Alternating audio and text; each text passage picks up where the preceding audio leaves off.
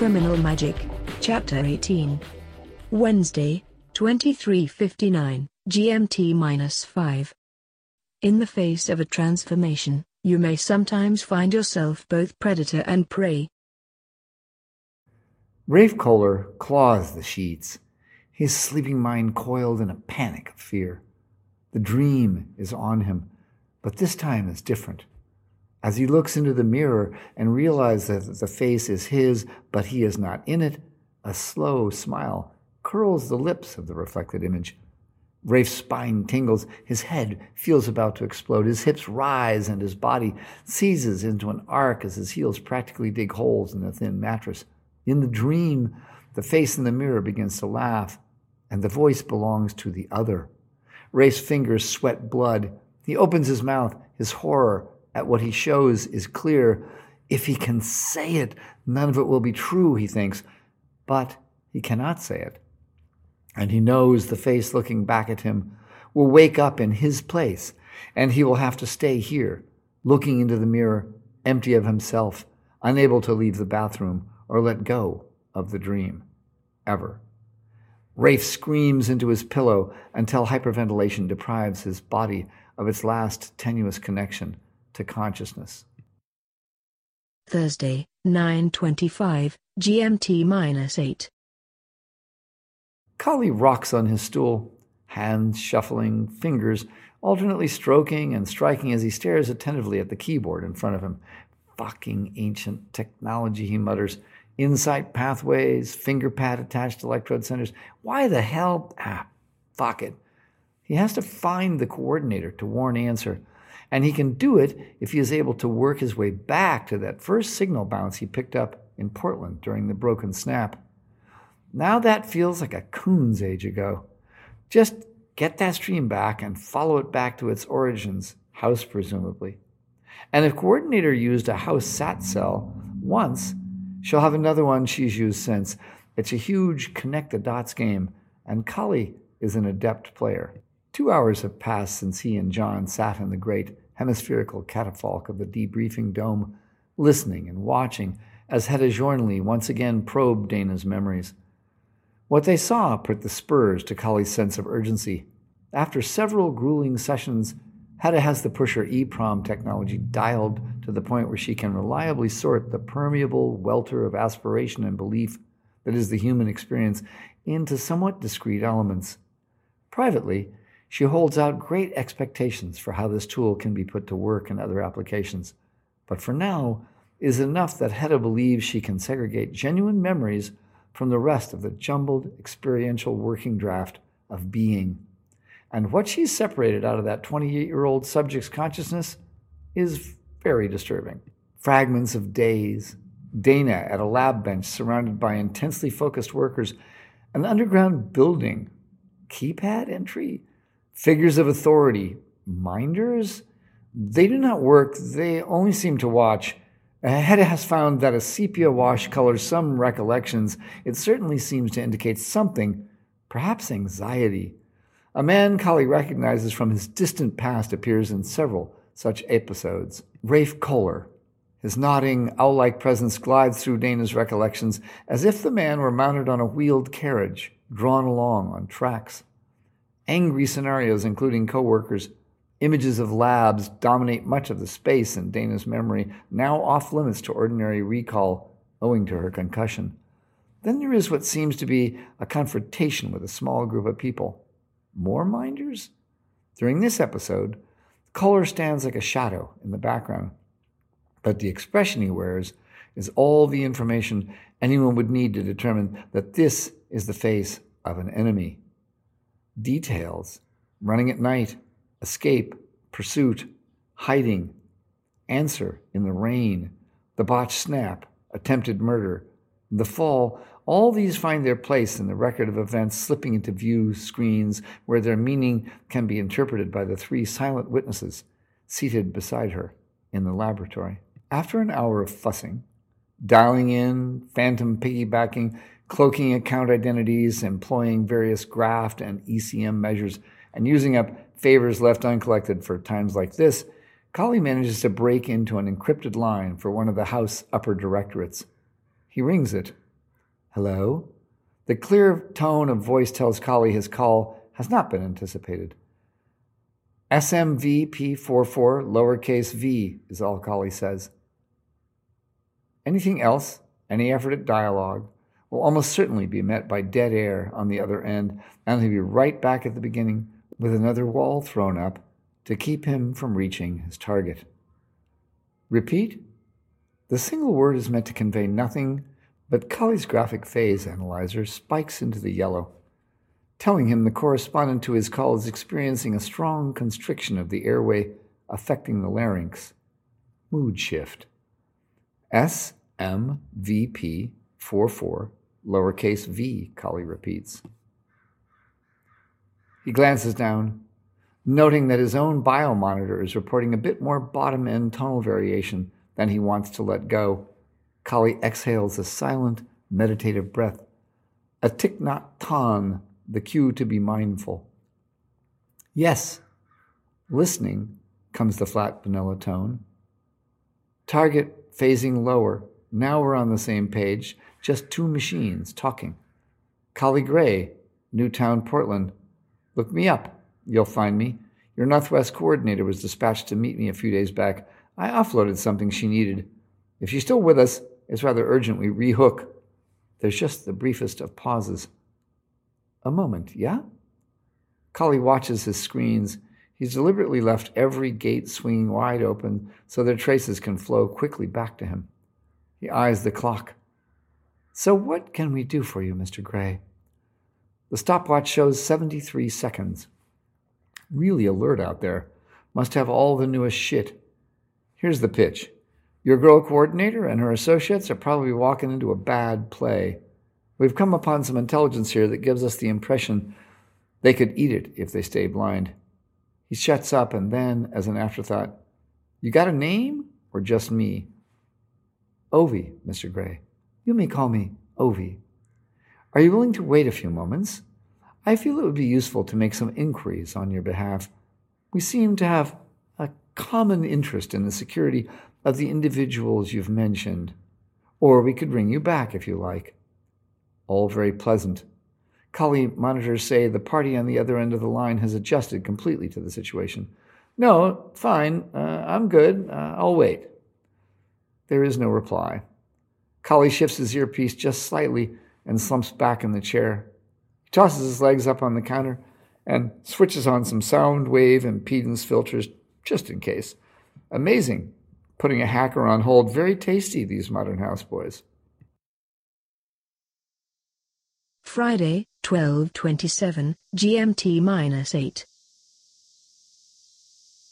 Burying the dead is backbreaking work, and an unrelenting sun saps the will of even the most ardent villagers. Answer stands upright and sweeps a wreath of sweat from his forehead with his arm. Back aches, head rings. Should drink more water. Men and women pass into and out of the informal graveyard carved from the jungle, all moving with a speed of action prompted only by necessity. They are reluctant deliverymen, pushing wheelbarrows loaded with the ad hoc sculpture of rigor mortis. Luz and coordinator are off to his left, digging a large hole.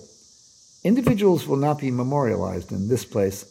That honor has fallen only to Jack North, Renee, and Ramon. Anonymity belongs to everyone here, even the living with their faces hidden behind rag masks meant to hold off the stench of decay. And the dead? He supposes they may have had names, but frankly, the stench of putrefaction permeates air, sodden by a humidity that reminds Answer why he has never been a big fan of the jungle. Flights of biting flies swarm at head level, clouding the air with a shimmering gray screen of bloodthirsty mouths. Nobody's idea of a picnic. Answer watches the workers, believing that although the villagers are glad to see the last of ancient enemies, they are uncomfortable as anyone would be handling the bodies of those so recently among the living. But reasonable reluctance is leavened somewhat by the satisfying knowledge that with each pit dug, each shovel of dirt returned to its place atop a Longbones cadaver, these are the waste pits of strangers. All of these are not of this people. This is only a place for those that used to walk among the villagers as Action Direct workers, and others like them who have preyed for so long upon the youth, the future wealth of the Uwa. These are waste creatures who have received what they deserved. Among the train of villagers coming and going laden with the bodies of the dead, Answer senses a certain tranquility, a sense of peaceful detachment. He pauses with his foot planted on the shovel. It seems fair to him. The Uwa are a famously peaceful people, but that trait does not relieve them of the ability to feel a certain satisfaction at the devastating visit the gods, whose patience with evil seems to have reached exhaustion, have paid to their ancient enemy. Kohler is gone, nowhere to be found. He seems to have simply walked away from the village during the attack, leaving everything right where he'd left it. The son of a bitch had something to do with all this. I can smell it, Coordinator muttered to herself as they plowed through his possessions. That guy is wrong, just bent. He is taken by the Cayman priest, Luz said. He is not finished with this business. We will see him again. Since the night of the attack, Coordinator has gotten her bearings. There is an aspect of herself she sometimes thinks of as the building manager, the rational analyzer and proactive coper that's kept her head in the game all these years. For a few minutes the night before last, that part of her personality felt almost overwhelmed, rocked by the onslaught of visual hallucinations and extreme behavior all around. At the end of the day, though, the building manager doesn't ever get shaken for long. In retrospect, and even under the manager's influence, Coordinator has come to believe that the majority, if not all, of the previous evening's apparently magical occurrences could be related to stress effects. It started with finding the old man. When the three of them worked their way back through the village, looking for survivors and counting the dead in the morning, they'd come upon his body in the street. When they first saw him from behind and at some distance, Coordinator thought he might be just sitting there, exhausted. She called out to him, but he was dead as a stone. He looked as if he might be simply meditating, sitting sunk on his heels with his eyes closed. The look on his face, a serene smile that conveyed a whimsical satisfaction, gave her an eerie feeling that made her want to move away from him as quickly as possible. But she could deal with all that. It was the thing with Luz. Her bending over and taking that small bag out from under the old man's body that put a twist in Coordinator's wrap. She didn't even have to watch Luz open it to know what its contents were. The power of vision. For an instant, she is transported into the past, sitting with Luz and Answer on the porch of the house in Suezca, listening to the little lady telling about her absurdist fairy tale vision of the old man beside the trail. She sees them backing uphill, surrounded by a flood of animals. She remembers it all, down to the bag. Luz didn't open it there in the street, but she didn't have to. They all knew what was inside, 3 small objects. And if that wasn't enough, there was what Luz said when Coordinator demanded to know what the fuck was going on. Who the hell were those people, those things, she demanded as she stood in the middle of the street, her clothes stiff with the accumulated salt of blood and sweat. Those were all white people. What in the name of fucking hell was that? Then, Luz told Coordinator and Answer what she knew about the Cayman, about the ancient rivalry between the Jaguar and the Cayman cults, about the blood ritual and the dreams of Ramon. She told them what Ramon had confided about Kohler's soul being taken captive by the Cayman priest. And the more she said, the more it made sense to Coordinator. Luz went on about the dreams she'd seen in the dreaming place, telling how an alligator-shaped person takes over Kohler and escapes with his identity. No proof, no body, no Kohler to question. In the back of Coordinator's mind, she was reviewing the documents she'd found on Kohler's machines. Some of them were so encrypted, she hadn't been able to get into them, and she'd flipped those to House for their crypto breakers to fuss with. But there were others, the trail of money and front companies all down the West Coast. If any of what Luz was recounting was true, then what it suggested was chilling. What if Kohler really was a pawn, conscripted to serve? By the time she was done listening, even the building manager was fully creeped out. A subtle out-of-context vibration on her hip breaks into her reverie. It's such an out-of-place sensation standing here atop the fresh graves of people she'd only just met that it takes Coordinator a couple of seconds to get connected to the fact that it's the secure SAT-cell line from House. Man, I am out of it, she thinks as she snaps the ear cuff in place and logs on. Yep, she snaps into the throat mic as she sinks her shovel into the loose soil and heaves another spadeful into the hole containing Renee, Ramon, and Jack.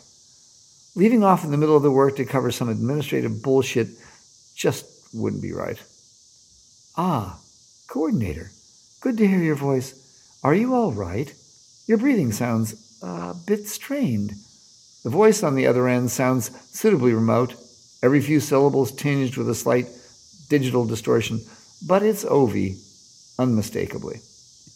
Yeah, well, Ovi, she says, heaving the heavy soil into the pit, I've been a bit busy down here. Coordinator stands upright and takes a slug of water from a bottle Luz is holding out. She gazes around at the bizarre Jonestown setting and catches sight of an incredibly ancient woman standing beside a wheelbarrow, heaving the dismembered remains of several blown-up bad guys into a trench. She subconsciously elevates the single-sentence report she's just issued to the top of her greatest understatements of all time list. I understand completely, Obi says, smooth as always. If you'll hang on for just a moment, I need to conference you. Conference? Conference who? Jesus, Ovi, I'm in the middle of a graveyard, seriously, digging holes to toss people into. If you think I have one winged shit to give about, but the line is already there and the void dedicated to waiting. There's a moment of silence, and then a barely audible double ping on the line, followed by Kieran's voice sliding down mellifluously into her ear from the heavens. My dear Jesus, I'm sure Ovi meant no harm in asking about your health. We are distressed to hear that you have been exposed to such extremes of violence, and hope your emotional equilibrium has remained stable. Keep in mind that we did not request you stay in touch. Look, Coordinator's tone reflects her testy temperament. If you're calling me in the middle of a fucking war zone to slap me on the wrist for not buzzing home by 9, then I really don't have time for this shit. I had parents, Kieran, and as you might recall, they are dead. It's in my file. We had a serious blowdown here last night, and the cleanup isn't exactly pleasant. Know what I mean? Yes, of course. Forgive the brusqueness, if you will. Kieran pauses before going on. He is nothing if not diplomatic. As I said, we regret that you have been exposed to violence. I am certain you have much to do, and I don't wish to take time away from your labors there for any more than time is necessary. But I must ask you to remember that we are dependent upon you for information, and this information may have widespread ramifications on communities outside our own. So if you feel up to it, would you be so kind as to give us an update?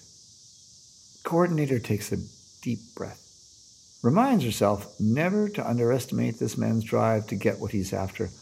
If it seemed essential to his goal, this son of a bitch would try to get a dead man to rewrite his own will. I was on with Ovi, getting some ECMs piped into Kohler's mainframe.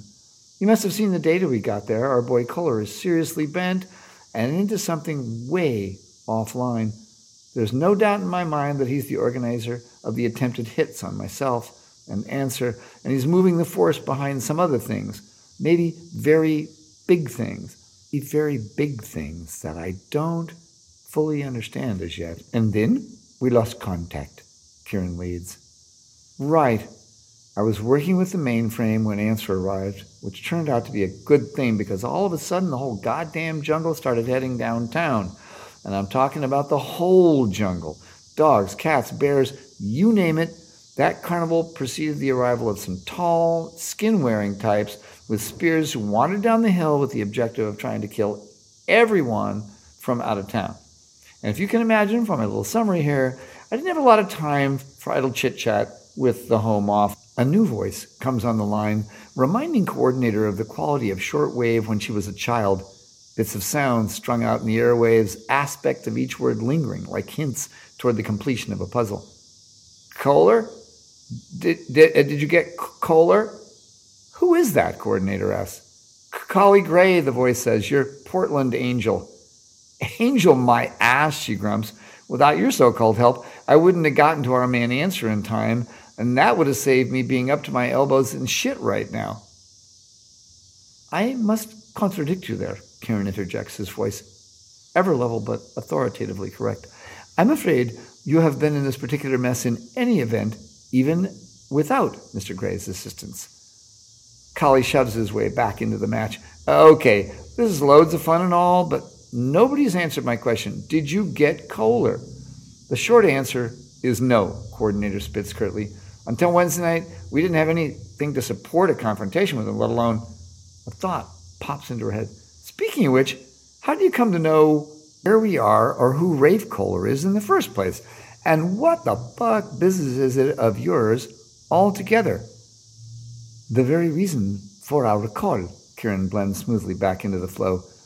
In addition to the data you collected from Amazon Direct Action Machines, Mr. Gray has some very compelling information to pass along that may help us in considering our next series of actions. Mr. Gray? Right, Collie says. Well, you probably already know this, but we here in Newtown have been fighting a nasty little turf war with the local Hindu groups, and to get the job to fall on their side, they've been throwing these enhanced pushers at us right and left. So recently we ended up in possession of one of these characters and were able to persuade him to spend a little of his free time with us in the lab so we could get a better idea of what makes him tick. Dr. Jorn Lee and our staff conducted some pretty extensive testing, chem, bio, psych profiles. Whoa, Coordinator cuts in. Hedda Jorn Lee? Uh-huh, Collie continues, dismissing the interruption. Turns out that these pushers are rigged up with a gizmo that alters their primary personality in certain core ways. Kind of a primitive, reprogrammable wetware.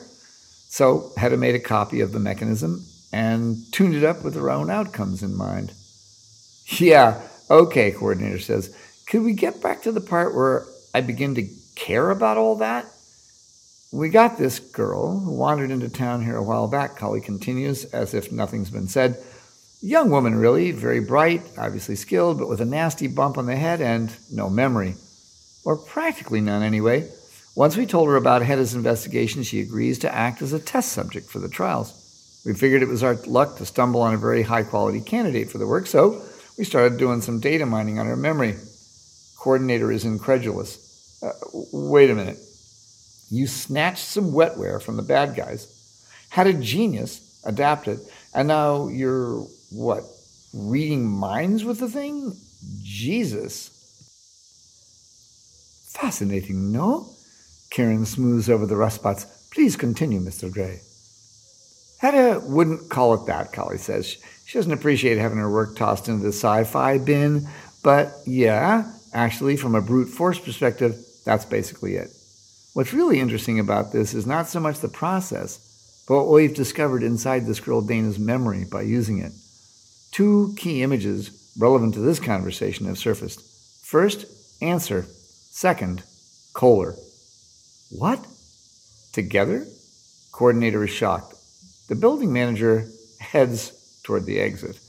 No, Collie calms. Not like that. Memory seems to accrete in cells, so as you find your way into a person's mind, sometimes you get the last first and the first last, way more like an inventory accounting system than a library. First, we excavated a visual memory of Answer. The apparent time and place puts her in the collective team with you, Answer, and the other man in the takedown of Harrison Lynn in Portland. Holy shit, Coordinator murmurs. Third station was a woman, but I never saw her. I thought we'd established that both of the others were taken out. Apparently an unsuccessful attempt in her case, Kieran says. Imperfect intelligence can occasionally be a boon. And Kohler? Right, Collie proceeds. So far as we can determine, this memory was formed during an earlier interval of the girl's life, before the Lynn incident. Dana appears to have been working in some kind of a lab complex, and Kohler makes multiple appearances there. High security. The visuals imply lots of internal workplace conflict. Well, that clicks, Coordinator says. He was working some seriously underground project from down here, had at least one hidden location up Maracaibo way, All the dead here are foreigners, pretty young, men and women. Lots of them used to work for Action Direct. Somehow, he recruited a significant little army of them. Then there's the money. I've managed to track a substantial revenue transfer and management structure to the Pacific Northwest, so it makes sense that he'd have a secondary location out of the country for whatever project he's got going. With the kind of money he appears to have been moving around, finances would have been no problem. Any location cues in the data? It certainly looks Pacific Northwest, Holly says. For now, that's just a guess. We're trying to find the people who brought her in. We're also looking to get data on the other people we can see in the lab. If we can locate any of them, we can find ourselves better armed in the location of things. Well, shit. Coordinator's voice is softer than ordinary, her tone reflecting the moment of imbalance she's fallen into. Can this mind scanner be used on anybody? Sure, Golly laughs. Anybody we can make stand still long enough to stuff full of sodium pentothal. You know, volunteers only. Okay, wise ass. Coordinator's exhausted exasperation shows through. I asked for a reason. We didn't get our hands on Kohler, but we did manage to ice the only surviving member of his squad. The locals call them Longbones. And even though there was a strong ambition on the part of some folks here to send this boy on along with the rest of his buds, we made sure he stayed alive. I was trying to think of a way his live weight would be justified considering the demands on his future here locally, and it seems to me like you might have come up with a damn good place to start. Well, Colley says, at this stage the gear isn't portable, so we'd have to work on the subject here in Portland. No problem, Coordinator begins. We'll just... Kieran interrupts with a surgical deftness. Yes, well, very interesting developments indeed. House will no doubt be happy to coordinate the logistics, Mr. Gray. Expect a call from us in the next half hour. Coordinator, we will reconnect with you momentarily. Thank you both. The SatCell line drops off, disconnecting Colley before he can express further pleasure or interest in what has been suggested, and setting Coordinator abruptly back into the present physical reality. What the hell was all that about, she thinks, and why cut me off? Friday, 9:40 GMT. Rain. Still stands, arms outstretched, and drinks in the heavens. Within the body that was Rafe Kohler, a conflicting surge of emotional reaction to the soaking pulls like a tide, unable to make up its mind whether to rush ashore or ebb. Rafe hated getting wet, but still was born to bathe in the sky-draining deluges common to the Amazon. Standing alongside the battered land cruiser in one of the intestinal convolutions of canyon that segregates Oregon's Cascades, Sorcerer draws in a deep breath. Moist air saturates his lungs. The biting twinge of cedar and fir invade his nostrils as a sleet-sweeping wind pushes the chill of coastal ridges deep into his muscles. Still exults in his dominance, his practical ownership of this new body. He is, in every sense, arrived in the new world. Of course there are drawbacks, unexpected aspects of this new habitation that he has not anticipated. Worst among them is the lingering presence of the Kohler aura, shudders of revulsion, preference and taste, the lingering bias of perception that personifies the underlayment that is Kohler, occasionally emerge from the depths of still, bursting into an otherwise placid surface. Corporeal exchange is an extremely new experience for Still. Attachment, the ability to invade and take over the mind of another, to subordinate that person's will, these are well-known shamanic practices accepted among the Yapo, San Pedro, and ayahuasca users of the Amazon as commonplace realities. But to actually invade the body of another, fully displacing that persona and taking up residence in that new body as a result of the forfeiture of your own, this is a thing Still has seen in Cayman-inspired dreams, but has never known to have occurred. To wear the body of another as your own is a complete shift of realities that comes with numerous, unpredictable complications. Manipulating Kohler's dreams and desires with a subtlety and refinement that bordered on art demanded nothing of Still. At any time, he could withdraw from Kohler's mind, Now there is no off switch, no way to remove himself from a constant exposure to the physical world as experienced through the map of organic routine that is the mature physical body of Rafe Koller. Worst of all, from this point on, Still is in a race for his own life. Koller's body is a short walker. This identity is defined by a physical presence with 40 years of ingrained habit, injury, and use engraved on it. It wears shoes which feel alien.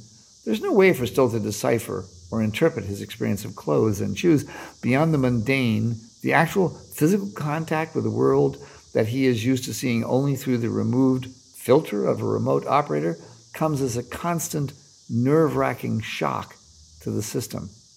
The body is programmed to die young. It has habits attached to it. The man was a chain smoker, exercised little if at all, slept little, ate miserably and fitfully, and was a vegetarian? On top of that, his new home seems to have had an itinerant interest in morphine. Still realized that he could modify all of these compulsive behaviors, alter this body's taste to reflect his own, but it would take time.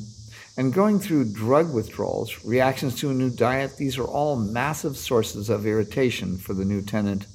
And no matter how well and seamlessly he adapts the Koller identity to his needs, this body has a limited warranty. It is clear that without success in the new lab, there will be no Amati. And even assuming all goes as planned in that program, there is the other thing.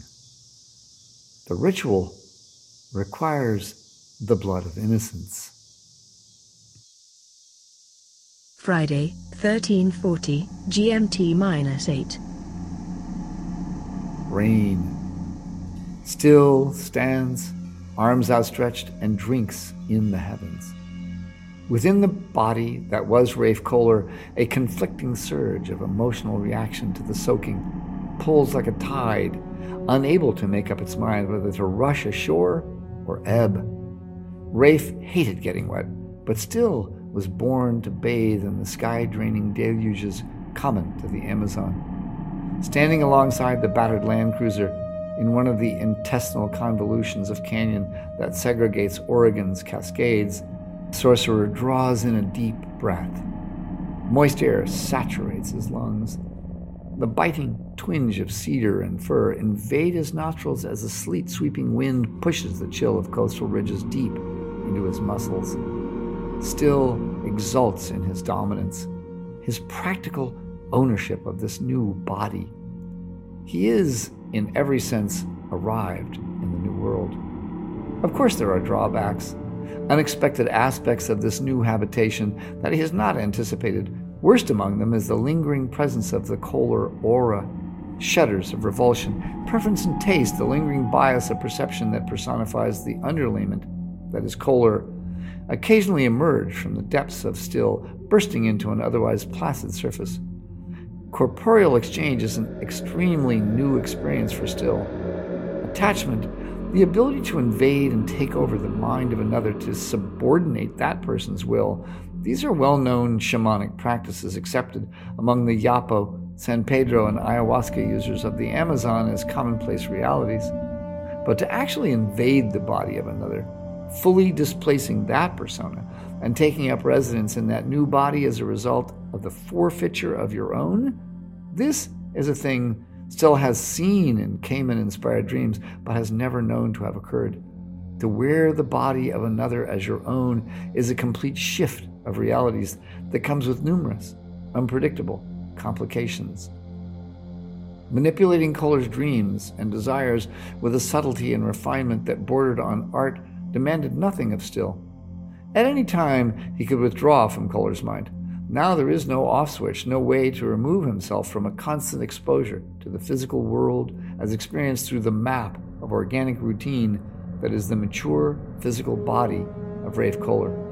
Worst of all, from this point on, Still is in a race for his own life. Koller's body is a short walker. This identity is defined by a physical presence with 40 years of ingrained habit, injury, and use engraved on it. It wears shoes which feel alien. There's no way for Still to decipher or interpret his experience of clothes and shoes beyond the mundane, the actual physical contact with the world that he is used to seeing only through the removed filter of a remote operator comes as a constant, nerve-wracking shock to the system. The body is programmed to die young. It has habits attached to it. The man was a chain smoker, exercised little if at all, slept little, ate miserably and fitfully, and was a vegetarian? On top of that, his new home seems to have had an itinerant interest in morphine.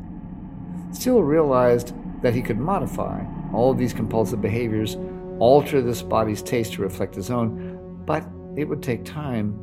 And going through drug withdrawals, reactions to a new diet, these are all massive sources of irritation for the new tenant. And no matter how well and seamlessly he adapts the color identity to his needs, this body has a limited warranty. It is clear that without success in the new lab, there will be no Amati. And even assuming all goes as planned in that program, there is the other thing. The ritual requires the blood of innocence.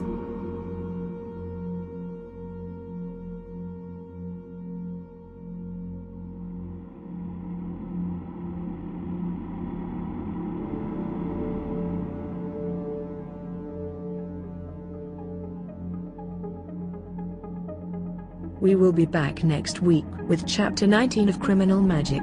Please join us. And if you're enjoying our stories and podcast, please leave a rating and review.